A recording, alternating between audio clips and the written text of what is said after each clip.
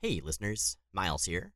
As you know, we're still working on our setups for long distance recording, and we wanted to warn you ahead of time that this episode has a few more hiccups than usual. So thanks for bearing with us while we work out the kinks. So Miles, what you been up to this week? I've been cramming early 90s continuity. So many new characters, so many teams. Oof, no kidding. You holding up okay? Do you, need an adult or a drink? Maybe. I'm just taking it one step at a time, I guess. Right now I'm trying to figure out who that dude with no face is. You mean the Inferno baby? His name is Face. That's a counterintuitive name for a guy with no face. Right? But no, I'm talking about the MLF one. All in white, big circle where his face should be. Oh, okay, that's Zero. Wait, I thought Zero was Maverick. Oh, no, Maverick is Agent Zero. This Zero is technically Adam Zero. He's from the future. Of course he is. And his name's Adam. No, his acronym is Adam. Ambient Energy Dampening Actualization Module, and Zero is his unit designation. Clan Ascani intended the Atoms to act as peacekeepers, but the project never really worked out, and at some point Zero got damaged, then found and repaired by the Jan Brady of the Summers family. Strife! Got it in one.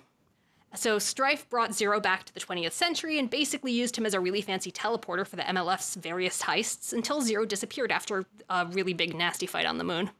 Easy come, easy go, I guess. Well, kinda. Anyway, somewhere along the way, Zero got picked up by Mr. Tolliver. The one who was Tyler Dayspring in disguise. Yeah, that guy. So anyway, Zero learned to talk and slowly started to develop sentience. On his own? No, it actually turned out that Strife had programmed him to become self-aware. As a secret weapon. As a really cruel practical joke. What?!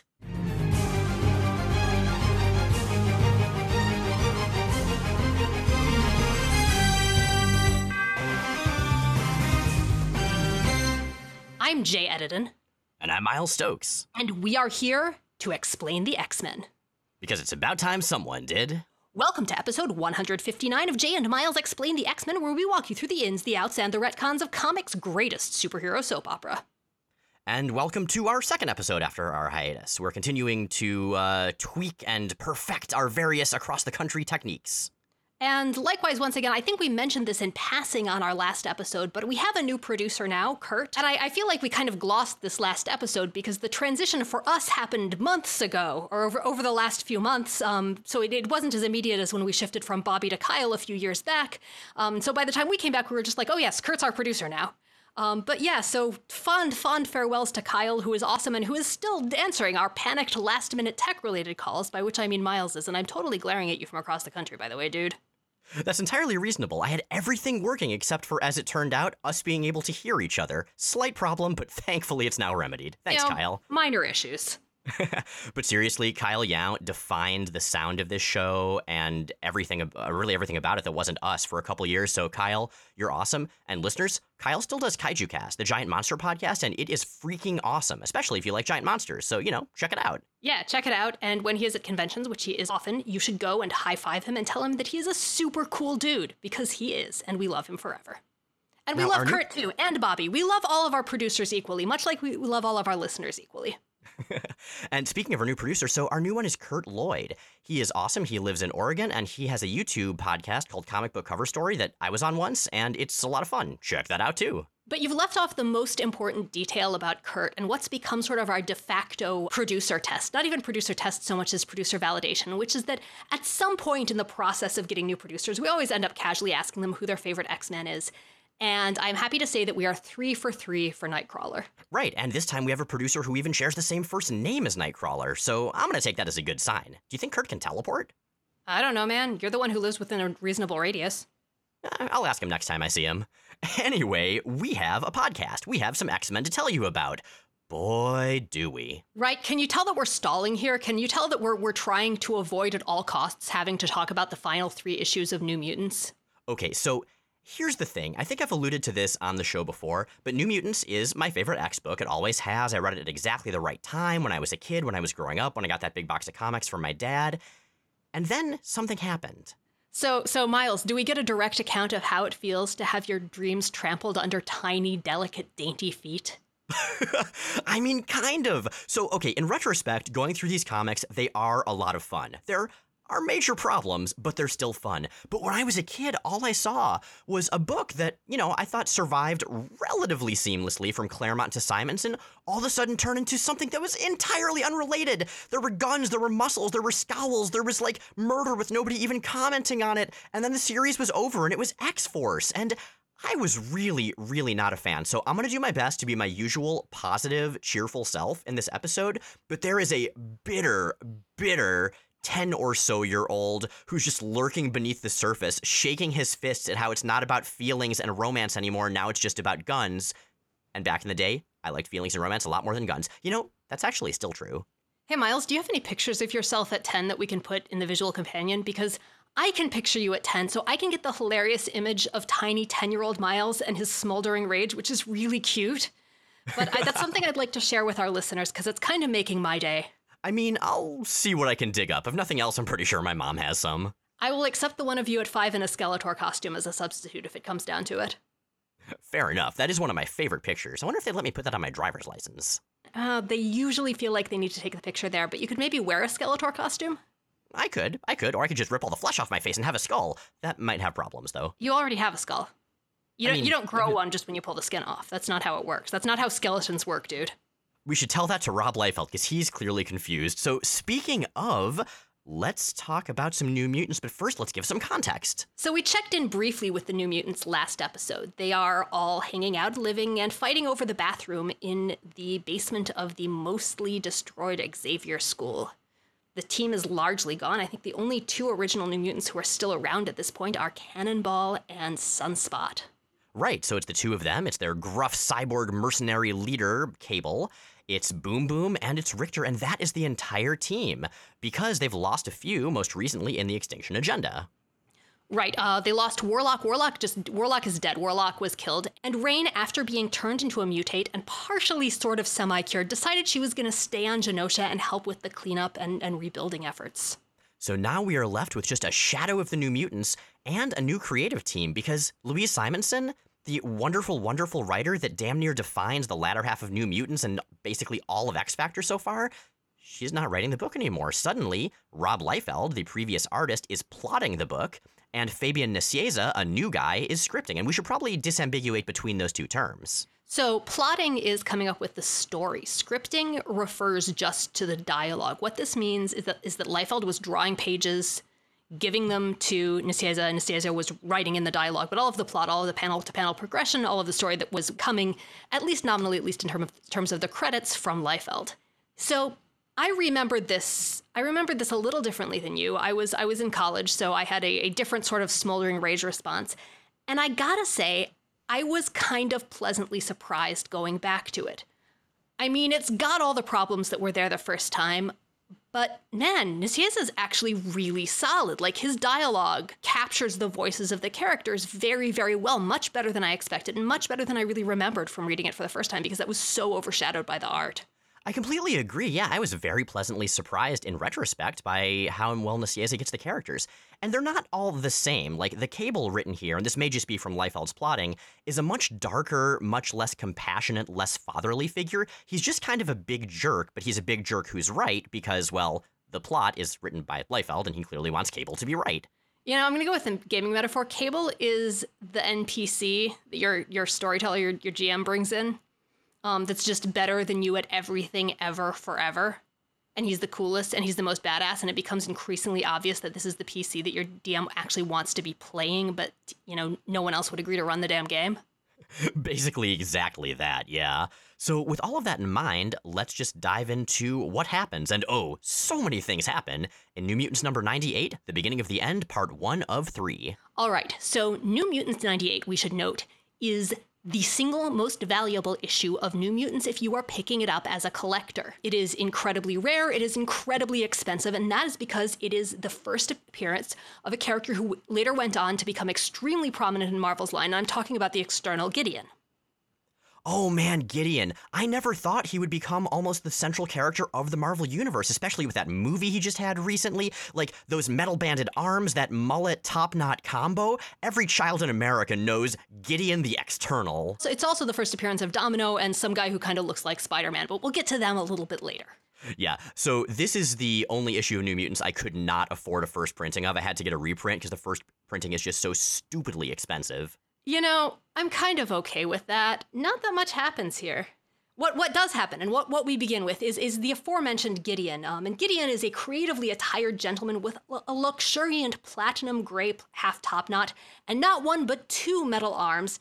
And we see him, our first introduction to him, he is fighting a bunch of robots in his very own quasi-danger room, attended by a manservant named Adam. So I'm pretty sure this is just what business looked like in the early 90s, right? Like all the successful businessmen and businesswomen dressed pretty much like this. They all had the skullet top knot combo. And the lovingly rendered buttocks of a Liefeld drawing. Oh man, we give Liefeld a lot of crap. We also talk about the things he does well, and he just draws the most beautiful butts. They don't look like my butt or necessarily the butt of anybody I know, but they're very attractive. No, they're just like, I don't know if they're well drawn, but they're so carefully and lovingly rendered. I can't help but respect those butts. Well, anyway, Gideon is being a badass, and we find out during this that he got these robot pals from Sebastian Shaw, another successful ex-businessman. That is the letter X, not EX. He's still a businessman. Well, and we also find out that Gideon doesn't think much of Sebastian Shaw. In fact, he thinks little enough of him to think that he basically got screwed over in the business deal because these robots are too noisy. I guess that is a deal breaker with killer robots, and that's why you should buy yours from Arcade, maybe? I don't know. I feel like any killer robots you can get from Arcade would have like really creepy modes that you could accidentally trigger, though. That's probably true. Well, we don't have to deal with these loud robots for long because Gideon uses his own mutant powers to totally kick the crap out of them, and his powers are both intense and somewhat confusing. Well, Adam, fortunately, is talking to Gideon about what Gideon is doing, and so we learn via Adam that Gideon's powers are, and I quote, superhuman enhancement assimilation. So basically like the old X-Men villain Mimic. Kinda, except that, as I recall, Mimic could only mimic specific powers or specific types of powers, and this dude appears to have assimilated all of the powers from the robots, which raises the question of what counts as a superhuman enhancement for purposes of Gideon's powers. I mean, if he's near a bulldozer, can he suddenly move vast quantities of Earth? Oh, right. Or, does it even work with concepts? If he's near a great source of ennui, like, say, an open mic goth night, can he channel ennui into a pure beam of necrotic energy? That seems unlikely. But it would be pretty rad. I just want to see somebody channel open mic nights into some sort of destruction. Speaking of destruction, having properly trounced his robot opponents, Gideon heads off to arrange the murder of one Emmanuel DaCosta, and then possibly to have lunch with someone named Mrs. Chaffee, who...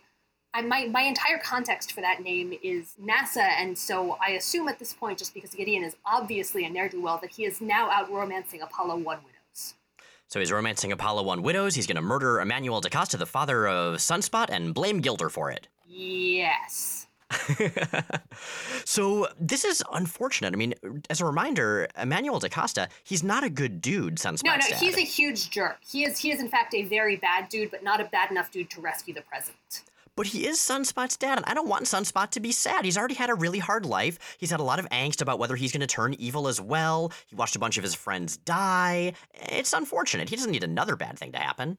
I appreciate the sentiment, buddy, but you're about 25 years too late on this one. So true. Well, in that case, I guess we'd better go to the danger room.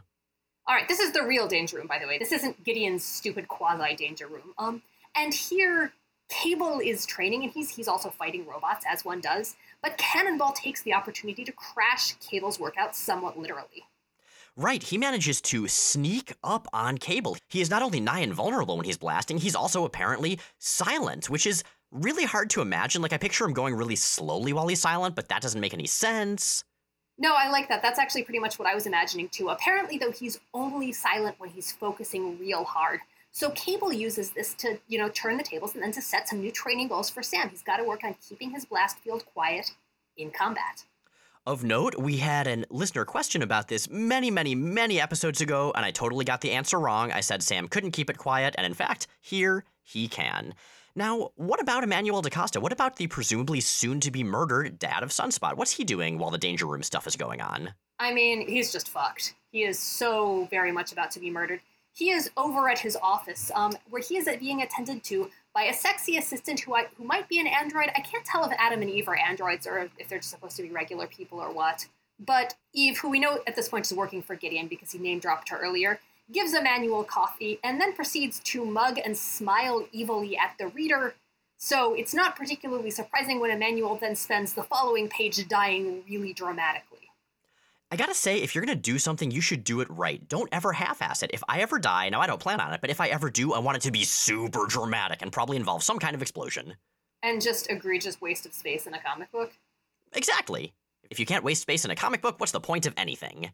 This is one of those sequences that bugs me as an editor, because there's nothing that this accomplishes in 2 pages that it couldn't have done in 1. Yeah, I totally agree there. Meanwhile, back in the basement of the ruins of the Xavier Mansion, Richter and Boom Boom are arguing. Richter wants to go, quote-unquote, rescue Rain from Genosha, despite the fact that as far as they know, she's there entirely voluntarily at this point. So here's the thing about this, I totally buy it. I mean, Richter is probably one of the less defined New Mutants characters just because he's been in fewer issues, or at least he's been the focus in fewer issues. But one of the central traits that our buddy Julio Estevan Richter has is that his judgment is terrible, and he uses his heart a lot more than his brain. And as someone who shares both of those qualities, I kind of gotta love him for it. Yeah, no, Richter is basically a bad decision machine. It's almost a secondary mutation at this point. And with him is... And I can't believe I'm actually about to say these words. With him is the significantly more prudent Tabitha Smith, Boom Boom. Right, when does Boom Boom have good ideas? Well, when it comes to staying back from danger and not running off half-cocked, Boom Boom is actually, on the whole, one of the more cautious members of this team. Well, Richter does indeed run off half-cocked or otherwise, leaving Boom Boom to say... Why am I talking to myself? In, like, really tiny text. I like it when they use tiny text. It's a good visual representation of types of dialogue. But, you know, I gotta say, with this dialogue, with the other dialogue, Fabian Nicieza, he's kind of got it. Yeah, no, this is the scene where, in my notes, I keep on remarking he's really got the voices down. And his Boom Boom is a bit exaggerated, but his Richter is really, really on point. And I think in general, as a writer coming in and taking over the book, from a very, very established voice, he's doing a really good job matching the tone. And he's doing the best job, I think, that could be done under the circumstances, bridging... I was going to say these 2 eras of the comic, but really he's only going to be on it for 3 issues until it becomes X-Force. So I'm not sure where you go with that. Well, in a way, these 3 issues are kind of the -3, 2, and 1 issues of X-Force. They're clearly leading up to it. And as such, we see a whole lot of Cable. He is done with his Danger Room workout. He is, and Cable, when he is done with Danger Room, heads to the library, where he's interrupted in his hunt for the latest VC Andrews by some Spider-Man-looking asshole who is there to kill him. Okay. And this dude is not Spidey. Not Spidey, we learn, has been sent by someone named Mr. Tolliver to kill Cable. Okay, so we should probably at least talk about who he actually is. I mean, I don't want to say his name either, but... You mean Mr. Tolliver? Well, we know that he's Cable's estranged adopted son from the future. His name is Tyler. He's adopted. He's the son of Cable's future wife, who's also dead. None of that was planned out at this point. He was just a sort of ambiguous, faceless villain to whom both Cable and the MLF had some sort of connection. He's sent this assassin, who we'll learn later is one of several after Cable. I mean, that assassin, he's kind of a big deal. I hate to say it. I don't know, man. I don't think he ever came back after this issue. No, really, Gideon was the only character to... Okay, Domino's back at least once or twice, but this guy, I mean, I don't even know what the hell kind of name Deadpool is. Like, that's not a character who's gonna have staying power after this. So we knew we would get to this day someday. Ever since we said fuck Deadpool in our very first episode, we knew we'd eventually have to talk about him. Man, that, like, the proportion of throwawayness of that off-the-cuff dumb joke and the extent to which it has continued to haunt us to this day. People seriously yell at us about that. They really like Deadpool. Well, no, people think that we hate Deadpool and we have a personal vendetta against him, and we really don't. It's just that we see no reason to cover him as a solo character when he's not intersecting directly with an X-book, which here he is. So obviously we are covering. This is the first appearance of Deadpool, by the way, and he's got the foundations of what's going to become his signature voice. He's definitely got his own fancy specialized word balloons with red borders.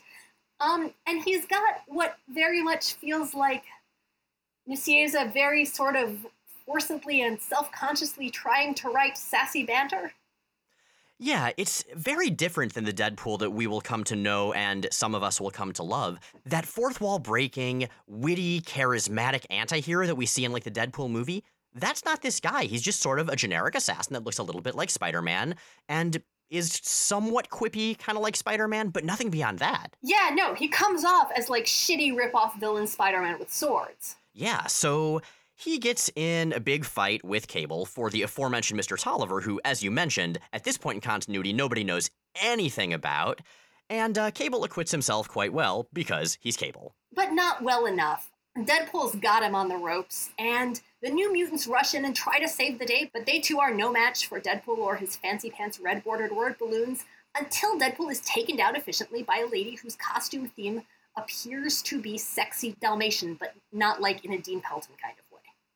Okay, so this is Domino's first appearance, and I have to say, of the three characters who first appear in this issue, Deadpool, Gideon, and Domino, Domino is by far my favorite. I love her so much. Oh my god, Domino is delightful. Domino is just cookie-cutter badass in ways that I enjoy deeply. Have you seen Glow yet?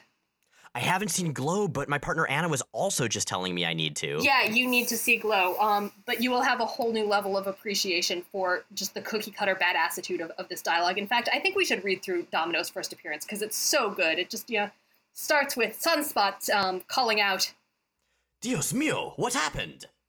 To which Domino responds, I happened. Hello, Cable. You called? I came. Just in time as usual. How have you been, Domino? I've been around. And back again, it seems. How's this new babysitting business of yours going? Could be better, could be worse. Okay, so, Miles, we live across the country now. We're gonna be in the same place a couple times a year. Whenever we see each other for the first time after a while, we gotta greet each other like this. This is so cool. Oh man, does that mean I get to do my Cable voice? I assume so, yeah. I feel great about this. Although, I don't know, you can be Domino sometimes. We should switch off, because I'm gonna do the growly thing, too. Try the growly thing, Jay. I'm bad at the growly thing right now. Give me a while. No, it's too late at night for me to effectively growly thing, and I haven't had quite enough scotch tonight for this. I should say, by the way, that I am drinking scotch as we record this episode. I'm pacing myself, but I feel that it's fundamentally unfair to expect anyone to discuss Strife completely sober. Oh man, I should have brought up some booze myself. Well, there's always the Executioner song. So, Oh, God. this scene showcases why I love Domino in a number of ways. First of all, she has a very strong design. Like, we're not usually fans of Liefeld's art, but I think he really nails the design here. It's simple, it's iconic, it works. She has a black spot over one eye, over her very pale skin, a sort of mercenary-looking outfit. It works. No, if she were a Domino and if that were the theme she were going with, she should be dressed in white. Well, regardless, I like it. I also like the version of Domino that's going to be in the new Deadpool movie that we've seen. Super badass. I like the version in the Deadpool movie better, actually. The half black, half white on the pants, too, is not really doing it for me. And the brown pouches just clash. Well, there is that. But what I also like about Domino is that she works with Fabian Niciez's version of Cable. She's the sort of like sassy, doesn't give a shit counterpart to his gruff, over-serious self. That's the same reason that Cable works with Deadpool sometimes, but I like Domino better than Deadpool, so I like this better. We should note, by the way, that this isn't actually Domino. That's not gonna come out on the page for, I think, a few years at this point, but this is, in fact, Copycat, who is in the employ of Mr. Tolliver, Tyler Dayspring, etc., and she is pretending to be Domino as a way of infiltrating Cable's organization. Well, it works, as does kicking Deadpool's ass, so they literally mail Deadpool back to Mr. Tolliver. Heavily implying that he will be killed when he returns with his mission incomplete, and as we all know, that's the last we ever saw of Deadpool. So, Cable and Domino realize, after this fight is done, their team is running real low on members. I mean, Richter seems to have disappeared, they just have a few. Who are they gonna recruit? Well, they look through a lot of optional members, Rusty, Skids, Magma, Karma, and, discount each of them pretty fucking rudely. They do, although I do enjoy Domino's surprise at some of the context of these characters. Last up is Danielle Moonstar, Mirage. She became a Valkyrie and stayed in Asgard. Excuse me? I really love how Domino speaks for any readers who might be coming in having not followed the series from the start. But that's not quite the end of the issue, because later that night, Richter decides that he's gonna do it. He's gonna cut free, he's gonna go to Genosha. He leaves a note telling Boom Boom that he has gone to, and I quote, save Reign and live happily ever after. Oh, poor Richter. What sucks even more is that we're never gonna see how that adventure goes, and the next time he shows up will be in a totally different context with no mention of it. I know. I know. But he's going to get a really good love interest later, and that love interest isn't going to be introduced till next issue, and he's not going to be introduced to Richter till much, much later. But back at the mansion, there's a lot of sneaking around. As Richter is sneaking out, Gideon is sneaking in. And specifically, Gideon is sneaking into Sunspot's room so that he can wake Sunspot up with the news that his father is dead while crouched at the foot of his bed, or some other ridiculous shit like that. I mean, what is this, Twilight or Cool as Ice? Gideon, what even is wrong with you? It's unfortunate. I mean, I'm not saying there's any good way to tell somebody that their parents are dead or that their father is dead, but Gideon, I'm pretty sure that's not it. Seriously, who even does something like that? Well, Gideon does, and that leads us quite nicely into New Mutants number 99 with a cover that kind of tells us where that scene is leading. Right, this cover is an homage to X-Men 138. That's the first issue after the Dark Phoenix saga, and it's the one with the title Exit Cyclops. This is Cyclops wandering away from the X-Men. This time, however, we have Sunspot tiptoeing away from the New Mutants on his weird little Liefeldian feet. That's right, the New Mutants deconstruction continues. We lost Richter last time, apparently Sunspot this time. Well, was Richter ever a proper New Mutant? Oh, he absolutely was. Him and Boom Boom totally joined the team for, a while, and Boom Boom will be on it and then X-Force for even longer. Okay, I can probably accept that. Now, this issue has a feature that the last issue was missing. This issue has time and date stamps. Now, that implies, when I see it in a comic, that the order of events is important, or that time or the passage of time or the overlap of time is a clue to some key plot point. None of those things are the case in this issue, and in fact, I'm pretty sure there are some fairly major errors in the date recording. Well, let's go for it anyway. Right, I'm going to include them anyway so that we can go with this precise timeline that then completely goes off the rails. So, we start on December 13th at 7:34 p.m. A feline mutant named Feral is fleeing from Mask and his cronies in the sewers of New York. Let's talk about Feral. So Feral's going to be a longtime member of X-Force very shortly. Her name is Maria Kaya Santos, and she is a Morlock who happens to look like a cat girl. She also has a sister who goes by Thorn with two N's because it's the 90s. She's going to change sides a whole bunch of times before eventually being killed by Sabretooth. That's unfortunate. She does, however, cameo in the amazing, amazing, amazing Catwolf storyline. I have nothing bad to say about that. You shouldn't, because it's beautiful. Well, anyway, Feral manages to subdue her would-be attackers who are chasing her, that is, some of Mask's Morlocks, with a signature Liefeld kick. A Liefeld kick, as you may recall, is when somebody suddenly does splits in the air in at least one direction from an apparently still position. It's amazing, and usually their legs double, if not triple, in length. Well, at 10:24 p.m., having escaped her pursuers over the last few hours, Feral makes her way to an access hatch that presumably leads to the Xavier Mansion, or at least what's left of it. What she doesn't know is that Mask and company are totally onto her, and looking forward to a rematch with whoever is still at the school. The next day, December 14th, at 12:43 p.m., Cable and James Proudstar meet for a cup of coffee at the Tavern on the Green in Central Park, or at least what passes for it in this comic.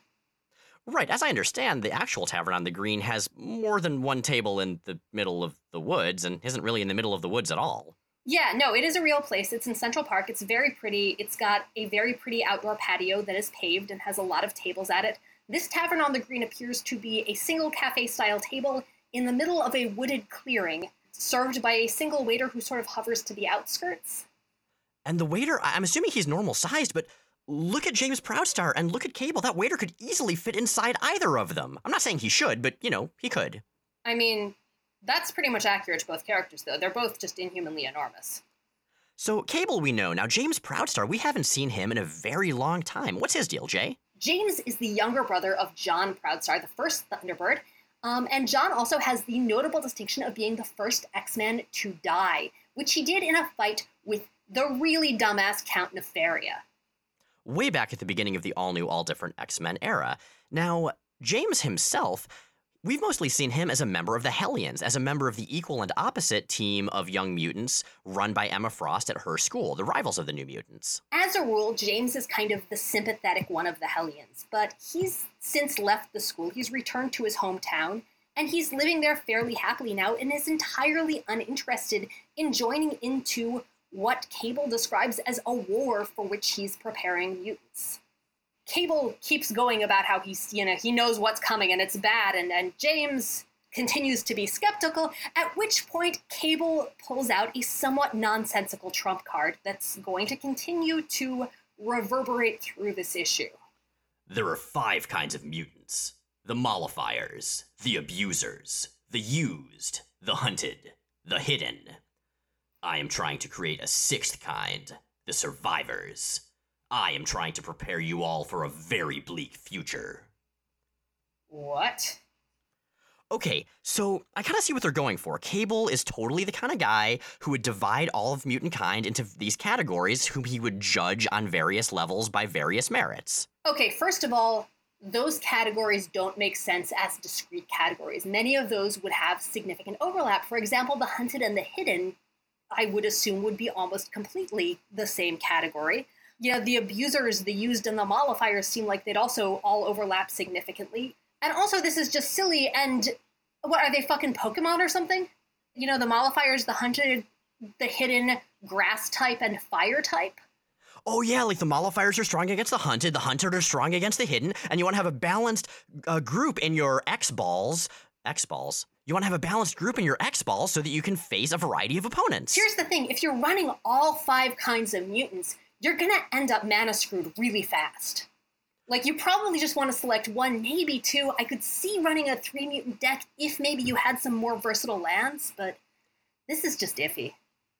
Well, regardless, this is pretty weird. I mean, dividing mutants into these different categories, like, I wish we got to hear more about it. I'm curious about Cable's logic, but we never really get that logic, except that the survivors are presumably what X-Force will end up looking like. This is the future of mutants. This is what they mean when they're talking about passing along Xavier's dream, because, see, at the start there were also 5 types of mutants, but they were ice, wings, lasers, gymnastics, and girl.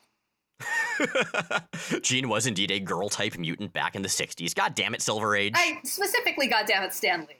That is soundly his legacy, and this is so bad. Like, all I can think is that he's got some kind of weird selective breeding program. This is fucked up and creepy either way, right? Like, this is really weird. I think it is, but I think it's also supposed to seem fucked up and creepy. I mean, Cable is a badass character, but he's not a nice character, and under Nicieza, that's doubly true. Under Simonson, he sort of had this grumpy dad thing going on. Now he's just an asshole who may be the only one who can save the world. So it's really difficult reading Cable in these issues not to compare him to Rachel in her early appearances. To Rachel Summers? To Rachel Summers, that's a good point. This is another time-displaced, Summers kid, in her case from an alternate timeline. But yeah, if you see this Cable as one who is profoundly damaged by and obsessed with preventing his potential future and just trying really hard to rationalize it in ways that'll make sense to people in this present, he reads a lot more naturally. And speaking of the future, Warpath says to Cable, "You have a crystal ball that the rest of us don't." "You don't need one to predict the obvious." Meanwhile, back at a mysterious location that may or may not be the Xavier School, I don't think it's supposed to be, but the dialogue implies that it might be, which raises some questions. Gideon is, in fact, watching Cable and James's conversation play out on a fancy monitor bank. And he and his butler/assistant/majordomo, but not that majordomo, Adam, they're watching the Playboy channel. No, they're not watching the Playboy channel. They have an awkward conversation about whether Gideon is watching the Playboy channel, which he's not. Was that supposed to make him seem badass, like, to the readers of this comic? Here's the thing, Gideon looks like he's about, what, maybe 40 or something? I have a lot of trouble associating Gideon with any age or characteristics of actual human people, because really he looks like a drawing of a cool dude. Yeah, or at least a cool dude as 1991 would have him. But he stops spying on Cable and James Proudstar in favor of pacing around and talking at Sunspot, who's there. Whoa, wait. Before we move on to that conversation, I would like to take a moment to point out that Gideon has his own secret spy network, and it is named, I kid not, I Spy. Oh, I always read it as ISPY. I Spy makes way more sense. I mean, he might pronounce it ISPY. This is what he explains to Adam when Adam basically says, "So, are you watching the Playboy channel in there?" Well, regardless, Gideon in his ambiguous age is talking to his schoolmate buddy, maybe? Godson, maybe? Who knows? Sunspot, who's there? Yeah, I cannot tell what their relationship is supposed to be. Adam, meanwhile, is standing in the background looking smug. And, Yeah, Gideon's implying that they grew up together. The way they're referring to the school kind of implies that this is taking place there, which would mean that Gideon's secret monitor bank is actually somehow in the basement of the Xavier school. There's a lot that's a little bit off. But the news that Gideon is here to convey is that Roberto has inherited his father's entire business, and he is now CEO. And we can tell this is important because through this entire proclamation, Gideon's hair swirls dramatically at all times, and Gideon poses ridiculously every time he says anything. So let's look past the ridiculous posing and indeed all of Gideon's character and think about how this has to be for Sunspot. I mean, okay, you've always had a horrible relationship with your father. You've been to a dark future where you literally turn into his successor, an evil businessman. And now this ridiculous human being is leaping around, swooping his hair to tell you that you've inherited his company. It's like the Monty Python Confuse a Cat sketch. Maybe he's doing this to take the edge off Roberto's inevitable grief. Maybe, but Roberto is indeed troubled and in lots of shadows, and I feel so bad for Roberto da Costa. I mean, we know from the cover that he's leaving. We know he's getting all this, horrible, confusing news from a horrible, confusing man. This is a bad day for our buddy. Yeah, it is. Well, at 3:13 p.m., presumably still on December 14th, back at the Definite X Mansion, the New Mutants and Cable sit down to read Richter's note, and Cable, having read it, decides that Richter is now Richter's problem, which actually kind of makes sense to me.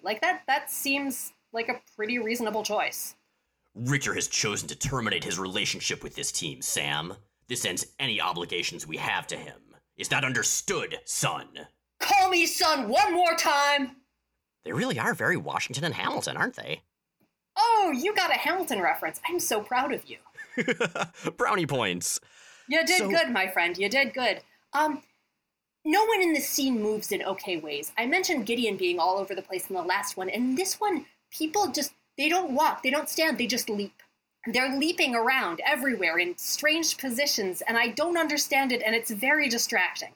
I gotta say, if I was agile and strong enough, I would totally leap everywhere, so I don't blame them in the least. Yeah, no, it reminds me of when you're playing a video game and it's faster to jump, so you just jump everywhere. Right? Or where you just assume it's faster to jump, like in, say, World of Warcraft. Or where if you're an elf, you sometimes twirl in the air. But their toes are always very pointed and turned outward, and so the effect is very balletic. It's really strange. It's novel. I'll stick some of this in the visual companion, and I can sort of see what must have been the thought process here. The decision, well, I'll make this page dynamic. I want people doing things. I want people moving. They'll be in the midst of getting up or whatever like that. But the actual result is it's just them sort of jumping around like fleas all the time. Well, let's take it to 4:22 p.m. on December 7th, so I guess Whoa, wait a minute. I guess we've gone back in time? Yeah, so this is the error I mentioned earlier.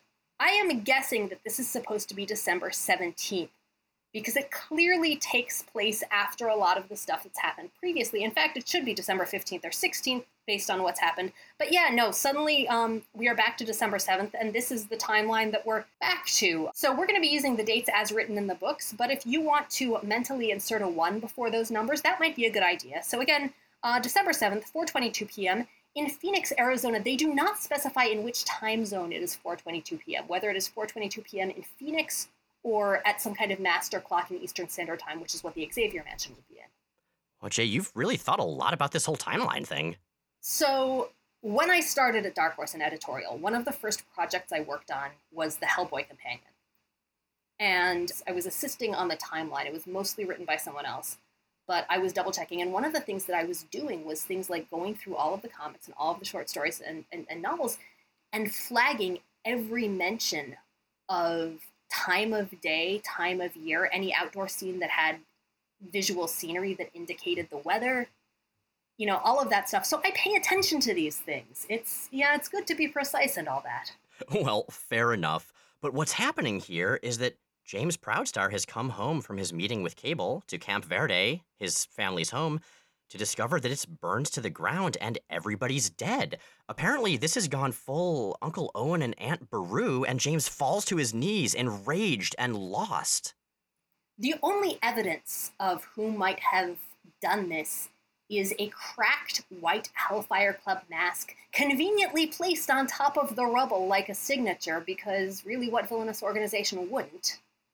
But what a hell of a scene, at least conceptually. I mean, visually, we don't see much in the way of backgrounds, we don't see much in the way of wreckage or dead people. We just understand what's going on from the dialogue. But think about this. I mean, it's not just that his father died, like Sunspot. His entire town died. All of his family and all of his friends. Like, this book has gotten so dark.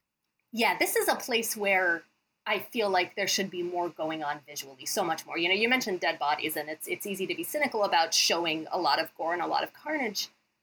But there's so much you can do with a scene like this, and there are so many ways you can dial up the impact, and none of them are here. Like, there are no backgrounds.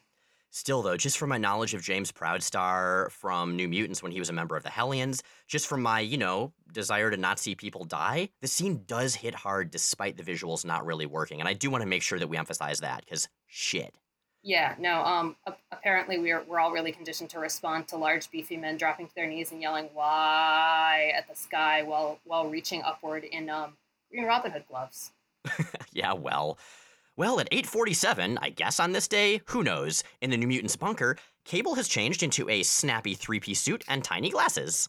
Sure, why not? And Sunspot shows up to talk to Cable and say that Emmanuel DaCosta, his father, is dead, and Sunspot is leaving the team. Cable manages an extended moment of genuine sympathy before reverting hard and fast back to his default state of not giving any fucks. And Roberto storms the hell out, which I can't really blame him for. 6 minutes later, at 8:53 p.m. in the Danger Room, Domino and Boom Boom sort of maybe awkwardly attempt to bond a little bit while doing fancy gymnastics. And they're totally doing the ballet feat thing here. Do you think that, Cable and Domino trained the New Mutants in ballet, actually? I mean, the X-Men did that. Stevie Hunter did that. It helped them be better fighters. Do you think it's something that the Askani have ritualized? Ritualized war ballet. I love everything about this plan. Yeah. It's like capoeira. No, I love this. No, well, if with the pointed feet, it would be more like Savate. Oh yeah, I remember in the Street Fighter role-playing game, there was a French character and he used Savate, and it was really underpowered, as I recall. Unfortunate. Yeah, no, it's basically kicking, and you have to have special shoes for it. You have pointy kick shoes. I mean, it's fairly brutal, but it's not great for getting caught off guard without your fancy kick shoes. You should always carry your fancy kick shoes with you, Jay. It's going to be rough in the shower. I'm wearing them right now, even while I'm recording. Now, Boom Boom thinks that Cable's behavior thus far is generally absolute bullshit, that he has just let Richter and Roberto go without even caring, that he doesn't care what's going to happen to the New Mutants, and that he's basically going to get them all killed. And Domino explains that, no, Cable's just really into personal choice. Cable is going to show you the roads you can take. He'll even offer you an option to follow him on the road he's chosen. And this is a hell of a contrast with the last two headmasters of the New Mutants who did not even remotely give the kids those options. In fact, they didn't really trust the kids. To be fair, the kids weren't very trustworthy. Although, man, the second half of that, he'll even offer you an option to follow him on the road he's chosen. There's nothing creepy or cultish about saying that to a teenager. Still, I think Nicieza does really sell his and Liefeld's version of Cable. Cable is coming through loud and clear with the type of character he is, and I have to give them props for that. So we go back to the library, and we go back to 8:45 p.m., which is technically 2 minutes before Cable talked with Roberto, but Roberto has already said he's leaving at this point, so I don't even know what the hell's happening with the passage of time anymore. Cable is in the library, he's still fancy, and now he is with Sam, and they are having an impassioned argument. This is something that's, I think, been building up for the two of them for quite a while. We are fighting a war, pure and simple. You've been sheltered from reality too long to see it. Oh, I've been sheltered, have I? I've had to deal with the pain of seeing my friends die in combat, seeing them leave because they can't take it anymore. I've seen everyone and everything I care for falling apart around me. They were casualties, Sam. We're all potential casualties. I've seen hundreds die, thousands. Don't talk to me about pain, son. My whole life has been about pain and loss. Yeah, kind of figured as much. Sort of hoped having people like us to care about, who also cared about you, would help ease some of that pain. Guess I was wrong, huh? So, the New Mutants was about a number of different dynamics. It was about Illyana and Magneto. It was about Cannonball and Sunspot. It was about Mirage and Wolfsbane. I think the central dynamic of X-Force, at least for the time when the characters are both on the team, is between Cable and Cannonball. They both want the same thing. They both know the world's a dangerous place, but Cannonball is all heart, even when he has to be hard and merciless, and Cable doesn't appear to have that. I was going to say, and Cable is all grit and muscles and pouches. But It really works for me. I mean, this is genuinely a new dynamic. We've never really seen Sam with a father figure. Xavier wasn't really, Magneto definitely wasn't, and we know that Sam lost his own father in his first appearance way back in the New Mutants graphic novel in the early 80s. Again, I know I'm harping on the art a lot, but holy shit, this page. It's a little weird. This is, again, I'm going to stick this in the visual companion, and for those of you who are new to the show, we do a visual companion for every episode that involves some of the visuals that we're talking about and the stuff that doesn't entirely come across in audio format, which you can find over at explainthexmen.com. Yeah, this is just, the layout is baffling. And the thing is, there are some panels that work really well here, and some stuff that makes a lot of sense, and then some that's just bizarre and baffling, and scale is kind of out the window, and I genuinely can't tell how much is deliberate, which also really throws me. Well, it's time for Sunspot to follow up on his promise. Which he will do at December 8th at 9:10 a.m. And a car is waiting for Sunspot, Gideon's car, and he's bidding what little is left of the team farewell. And especially saying one last goodbye to his first best friend, Sam. Bobby, Sam, I know, but I have to go. I have to take care of my father's personal things. I'm gonna miss you.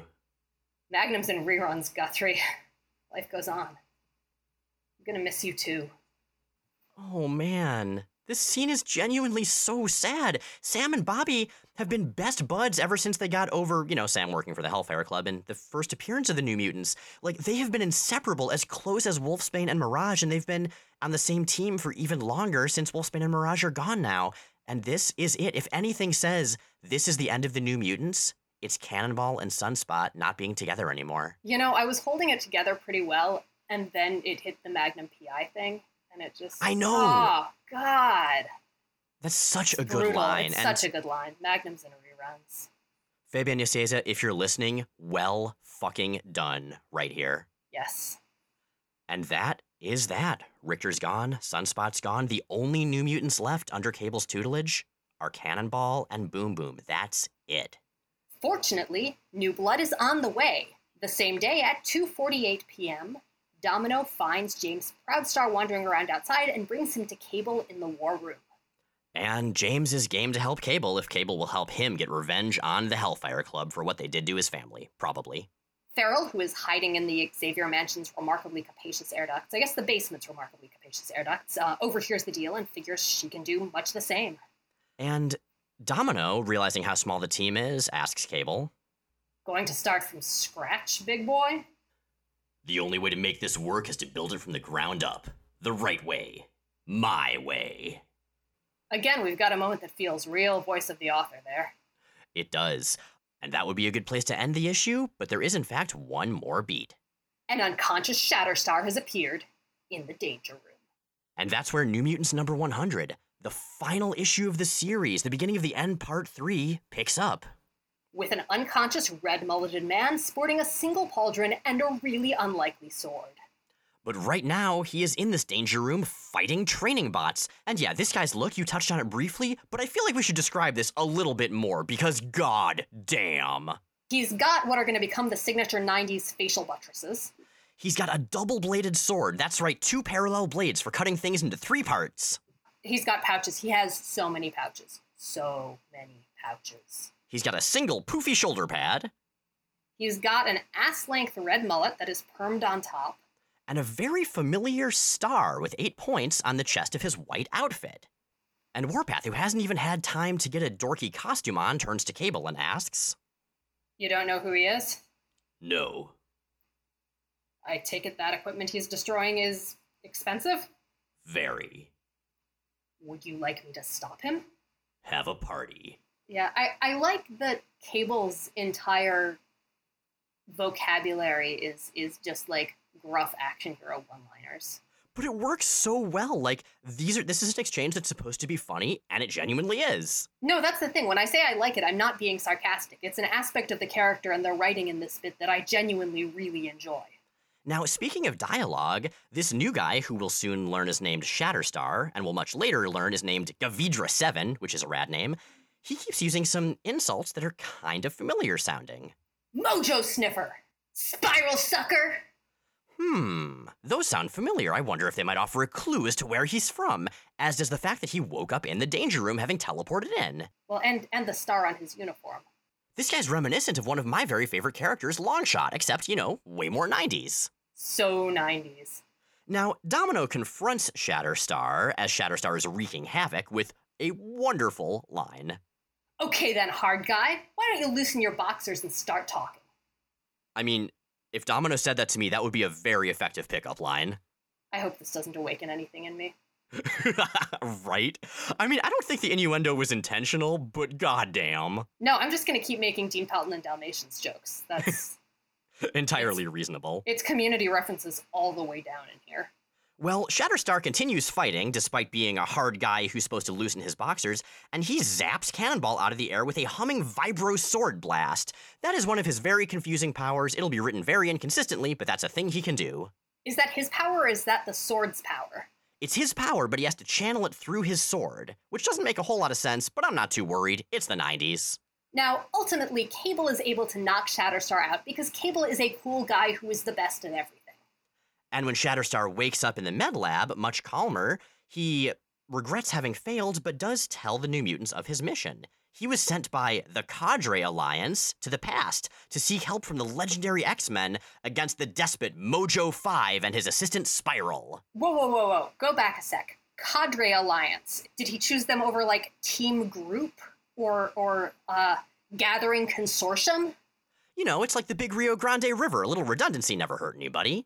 But I love this concept. He's like Longshot, but he's from the future, where the legends of the X-Men have been passed down. Of course, he would leave the Mojoverse, this horrible, despotic entertainment-based dystopia, to go to the past to find the X-Men. And this is something we'll see again and again. Bishop kind of does the same thing in Not Too Long, and I never get sick of it. It's such a cool concept. Here, it's enmeshed with a bunch of kind of amazing time travel clone nonsense involving Longshot and Shatterstar being clones of one another. But we're not going to get to that for a really, really long time, and we're going to ignore it as much as humanly possible until then.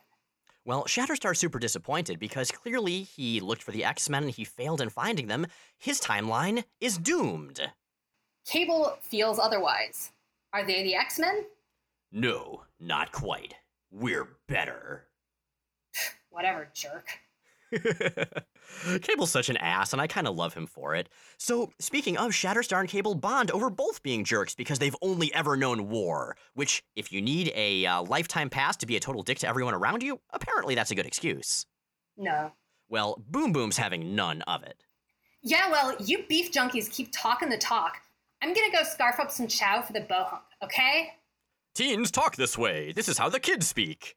She's saying she's scarfing up chow for the bohunk. Is the bohunk like a baby bird? Does she have to regurgitate food for it?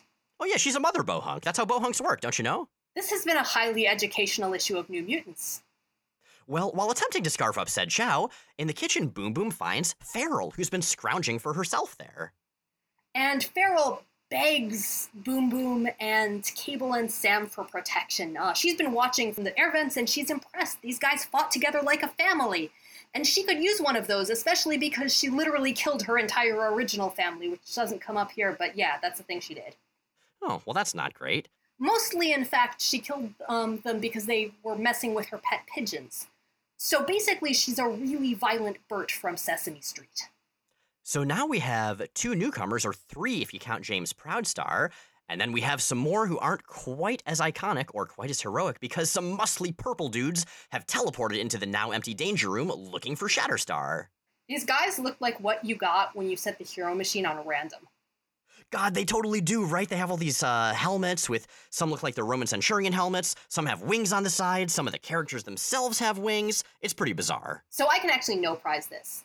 These guys are from the Mojoverse, right? Right. Obviously, they outfitted themselves from the surplus costume bin. Oh, that makes sense. They just took random props that weren't being in use or hadn't been put away properly and just put them all on and spray painted them purple. Right, and as we know, the Mojoverse entertainment is super violent, so these props are actual functional weapons, and they've got, random ass armor, whatever they thought looked cool. Well, regardless, they go into the med lab, or whatever it is, and attack Shatterstar, Warpath, and Domino. The crew in the kitchen, Cable, Boom Boom, and Cannonball, hear and run in, and Feral joins them.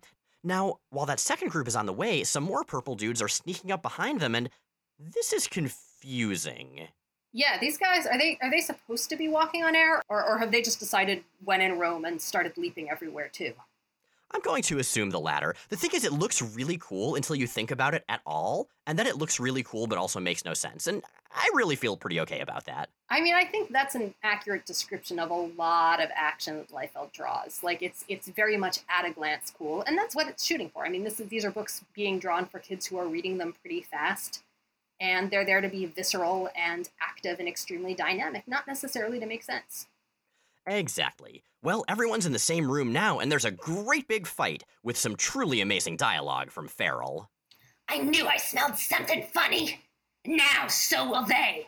Their own blood! But it's not just her dialogue that's amazingly over-the-top badass. Her speech bubbles are neon pink, and the letters with holes in them, like A and P and all that, the holes are filled with neon orange. Farrell is like my wide-ruled notebook from middle school. I loved those highlighter markers. Man, this entire comic should have been drawn on spiral-bound notebooks, like bundled inside a Trapper Keeper. I feel like that's kind of its ideal form. I mean, some of those early designs, I would not be surprised. Now, Cannonball comments that Farrell reminds him of Wolverine or Sabretooth, so hey, that's a role that's now filled on this new version of the New Mutants. Everyone fights, everyone spits out sassy one-liners. And Shatterstar says, Zaz vid, but this will be one for the prime time.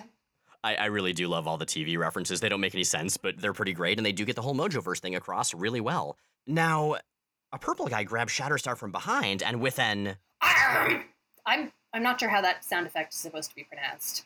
Well, regardless, Shatterstar stabs his double-bladed sword back through his own body to impale the guy, who's suddenly twice as large, and the sword is now 6 feet long. But still, I remember, I hated this turn of events in New Mutants. I hated that my favorite book was being changed so drastically, but even I could not deny that stabbing a sword through your own body to stab the dude who had you in a headlock, that is just fucking cool. Well, it's a good thing that the New Mutants have a lock on cool because they've got even more enemies coming in. Mask is here now with 2 big Morlocks, and they are after Farrell.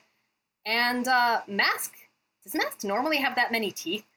Dude, I counted. In the panel where Mask grins evilly, he has 44 teeth. Now, 32 is normal, so he must have 12 wisdom teeth. I'm thinking that's why he's always so mean. That's why he's in such a bad mood. He's got extra wisdom teeth, and that's gotta really hurt. I had 4, and that was plenty painful. Well. So there you have it. So Mask and his Morlocks show up and threaten the New Mutants who have just finished defeating the purple dudes from the Mojoverse, and Cable just straight up shoots one of the Morlocks in the head, killing him. What the fuck? That's not how superheroes superhero. I mean, we've seen the X-Men be very dark. We've seen them end some life, but they always at least, agonize over it. Here, Cable just shot a dude in, I'm not going to say cold blood because there was a threat, there was a conflict. Yeah, I think this is pretty clearly manslaughter. I mean, these guys did present an immediate and intense threat to his safety or the safety of those immediately around him. I don't know. Look, I'm not a lawyer. Don't shoot Morlocks or not based on what I'm saying. I'm just a podcaster. Well, the remaining Morlocks, all 2 of them, Mask included, retreat, leaving the New Mutants alone in the carnage and wreckage of their base. Later, once they've all cleaned up a little bit, Cable introduces the new kids, Warpath, Shatterstar, and Farrell, who have all agreed to join the New Mutants in exchange for help fighting their own respective bad guys. But the team can't stick around here. I mean, 2 sets of enemies have just found them. They know where they live. And Cable thinks they'd need to move on anyway. And quite frankly, I don't feel like our method of operating will coincide with those of our landlords, the X-Men and X-Factor. So, the next speech bubble is misplaced, but it's, I think, supposed to be Sam asking what comes next, to which Cable replies, You were first brought here by a man who had a dream, Sam. The dream is dead. It's time to face reality. You've already learned how to control your powers. Now it's time to start using them. It's time we became a force for change in this world. A force, legal or not, for what's right. You mean, say, an X-Force? In fact, and this is what leads us into X-Force number 1, some denouement aside, and I gotta say, I may not like the team, I may not like X-Force's philosophy, but I think that they are an excellent counterpoint to X-Men and X-Factor and other books like that. I think that the X-Men line really benefits from having this preemptive strike, overly badass, murdery team. It's a nice contrast to the rest of them. Yeah, I talked last episode about the evolution of Cyclops' ideology, and one of the more interesting parts of that slow burn is actually seeing the ways Cable explicitly influences him. Totally. So that's that. There's now a mission statement. There's now almost a name for the team. And Cannonball and Boom Boom later on talk to each other about why they've each decided to stay because they both considered leaving. Cannonball tells Boom Boom, It might sound corny to you, but I think we can honestly make a difference in this world. Do something to help people, mutants and humans, get by and live better lives. You probably think that's pretty stupid, huh? well, really big time stupid, actually. But it's sweet, and so are you, Guthrie. You're a good egg. So tell me why you're sticking around. Well, what you said kinda works for me, too. Just don't tell anyone I said so.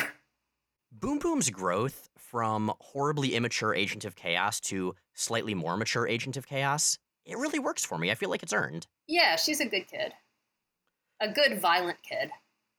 And so the team flies away in some confusing looking technological something or other, and the last 4 panels that we see in Westchester for a while are zooming in more and more on the sign, Xavier School for Gifted Youngsters. And that is a good way to end the New Mutants tenure there. Now, Chris Claremont had the habit of ending issues, ending major turning points with the beginning. And Liefeld and Nicieza are going one better, and they are ending this story with a prologue. Exactly. A prologue very clearly for X-Force, the series that will follow up the New Mutants. This prologue, that is an epilogue, that is also a prologue, takes us to the MLF, where Strife is heading up or possibly downstairs and is prompted for a password, which turns out to be... Survivor. So, you caught what that is, right? Exactly. That's the 6th group of mutants that Cable told Warpath he wanted to create. That's interesting. So there's 6 types of mutants. That would be up, down, strange, charm, top, and bottom, right?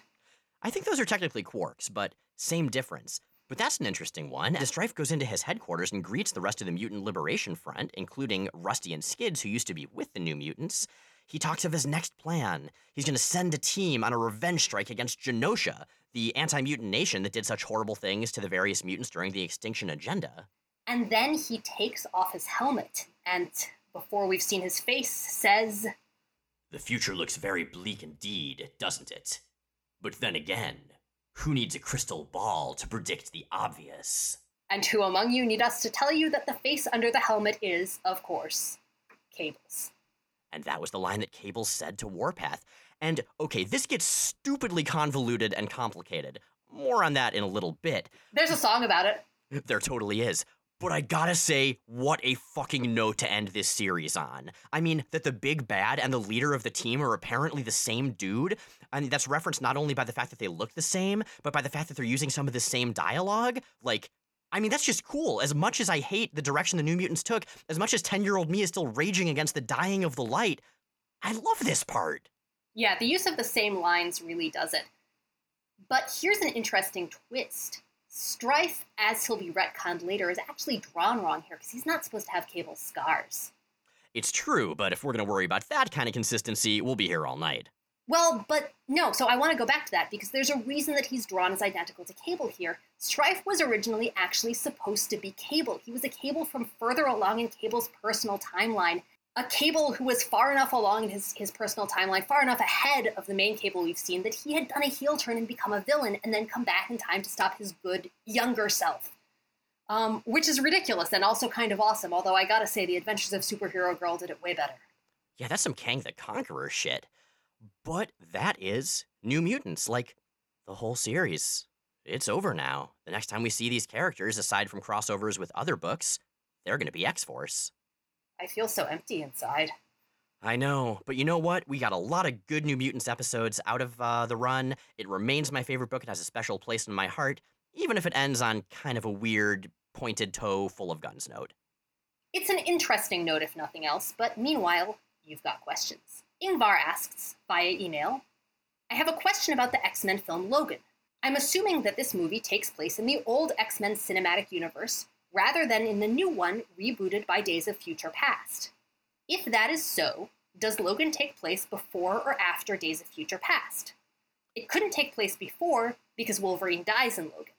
But if Logan takes place after Days of Future Past, then why isn't Earth a hellscape, and how did Wolverine survive the Sentinels? So my take on that is, just repeat to yourself it's just a show. I should really just relax. Here's the thing, the timeline of the X-Men movies has gotten righteously screwed up. And the biggest screw up that happened in Days of Future Past, like you mentioned, the very deliberate screw up of the timeline, was done to undo X-Men 3, which I thought was a great plan. It's worth noting that in the comics, Old Man Logan, the storyline that Logan the movie is most directly based on, exists in its own timeline, its own continuity. It's a separate branch from everything else. And I think it's fair to assume that that's what's happening here. I absolutely think so, yeah, and we see that in some of the other spin-offs. I mean, Legion definitely doesn't seem to take place in the main X-Men universe, and by the look of it, X-Men The Gifted, the new TV show, doesn't either. For me, Logan is just one direction the timeline could have gone at some point. Maybe it was after Days of Future Past, once things got okay. That wouldn't make certain aspects of it make sense, but maybe the timeline branched again, who knows? For me, Logan, a movie that I love, works best if all you know is, there were some X-Men, now there aren't, I'm not gonna worry about it. And that's often the case in comics as well. If you get too bogged down in the details of the continuity, as much as we obviously love doing that, and that's what the show is based on, then you can sometimes lose something. And for Logan, it's just doing its own thing. Michael R. Wentz asks on Tumblr, which X-Man do you think is most likely to watch Yuri on Ice, and who do you think they would try to introduce it to? Well, first of all, statistically, Trevor Hawkins, it's iBoy, would be the most likely X-Man to have seen Yuri on Ice. He is pretty much the X-Man most likely to have seen any given thing, and I think he would definitely recommend it to Bobby Drake, probably both of them, and it would probably be super awkward, at least with the older one. The younger one, presumably, has already watched all of it with Ida and Evan. You know, I haven't seen Yuri on Ice. You said it was awesome. You should see Yuri on Ice. It's amazing. It's good and beautiful and life-changing, and the last good thing in a fallen world. Oh. Well, shit, I should see that. Logan should see that, too, in his fallen world that may or may not exist in the same timeline as anything else. It's full of feelings and ice skating. Now, we are a fully listener-supported podcast, and some of those tiers of support come with on-air acknowledgement from a variety of concepts and characters. So let's turn it over to the angry Claremontian narrator. Really, Incontinentia buttocks? Really? Could you not have graced this august gathering with some degree of dignity, or at least a less blatant Monty Python reference like maybe Michael Ellis? Or honestly, you might have eschewed such performance altogether and retained a bland but serviceable name such as Nigel Cox-Hagan. But no, you had to be special. And just look at where it's gotten you. And I believe I'm turning it over here to the heavily bladed Strife. My ranks swell as those of the New Mutants decrease, but the world of every mutant on each side, be they mollifier, abuser, used, hunted, hidden, or survivor, shall soon be rocked to its very core. Am I, like Kedge, a blade-bedecked megalomaniac with a fabulous cape? Or, like Bill Schmedlin, am I a gruff and gun-covered soldier and surrogate father figure? Or am I the latter, but a version from later in the timeline of the former? Or am I a backup clone made by a time-traveling cult leader? Or am I a woman under all that armor, which apparently would have been a big twist back in 1991? Regardless, humanity shall tremble in confusion, and then shall the Mutants' Liberation Front strike! Man, I almost feel bad for the dude. Right, poor bladed guy. Right, so normally I would have said this in the intro, and I completely forgot to, but I am going to be at FlameCon this coming weekend. I am not tabling, but I'm on panels on Saturday and Sunday both. One of them is about the X-Men, the other is about cosplay and consent. There's at least one other X-Men and costume design panel going on. I will be cosplaying. I'm not going to tell you what, but pretty recognizable, probably. Man, I wish I could be there, but it's so far away. You're so far away. I know, man, I know. Maybe next time. Maybe you should. But with that, Jay and Miles Explain the X-Men is recorded in Forest Hills, New York and Portland, Oregon, and produced by Kurt Lloyd, host of the fun and funny comic book cover story, which you can find on YouTube.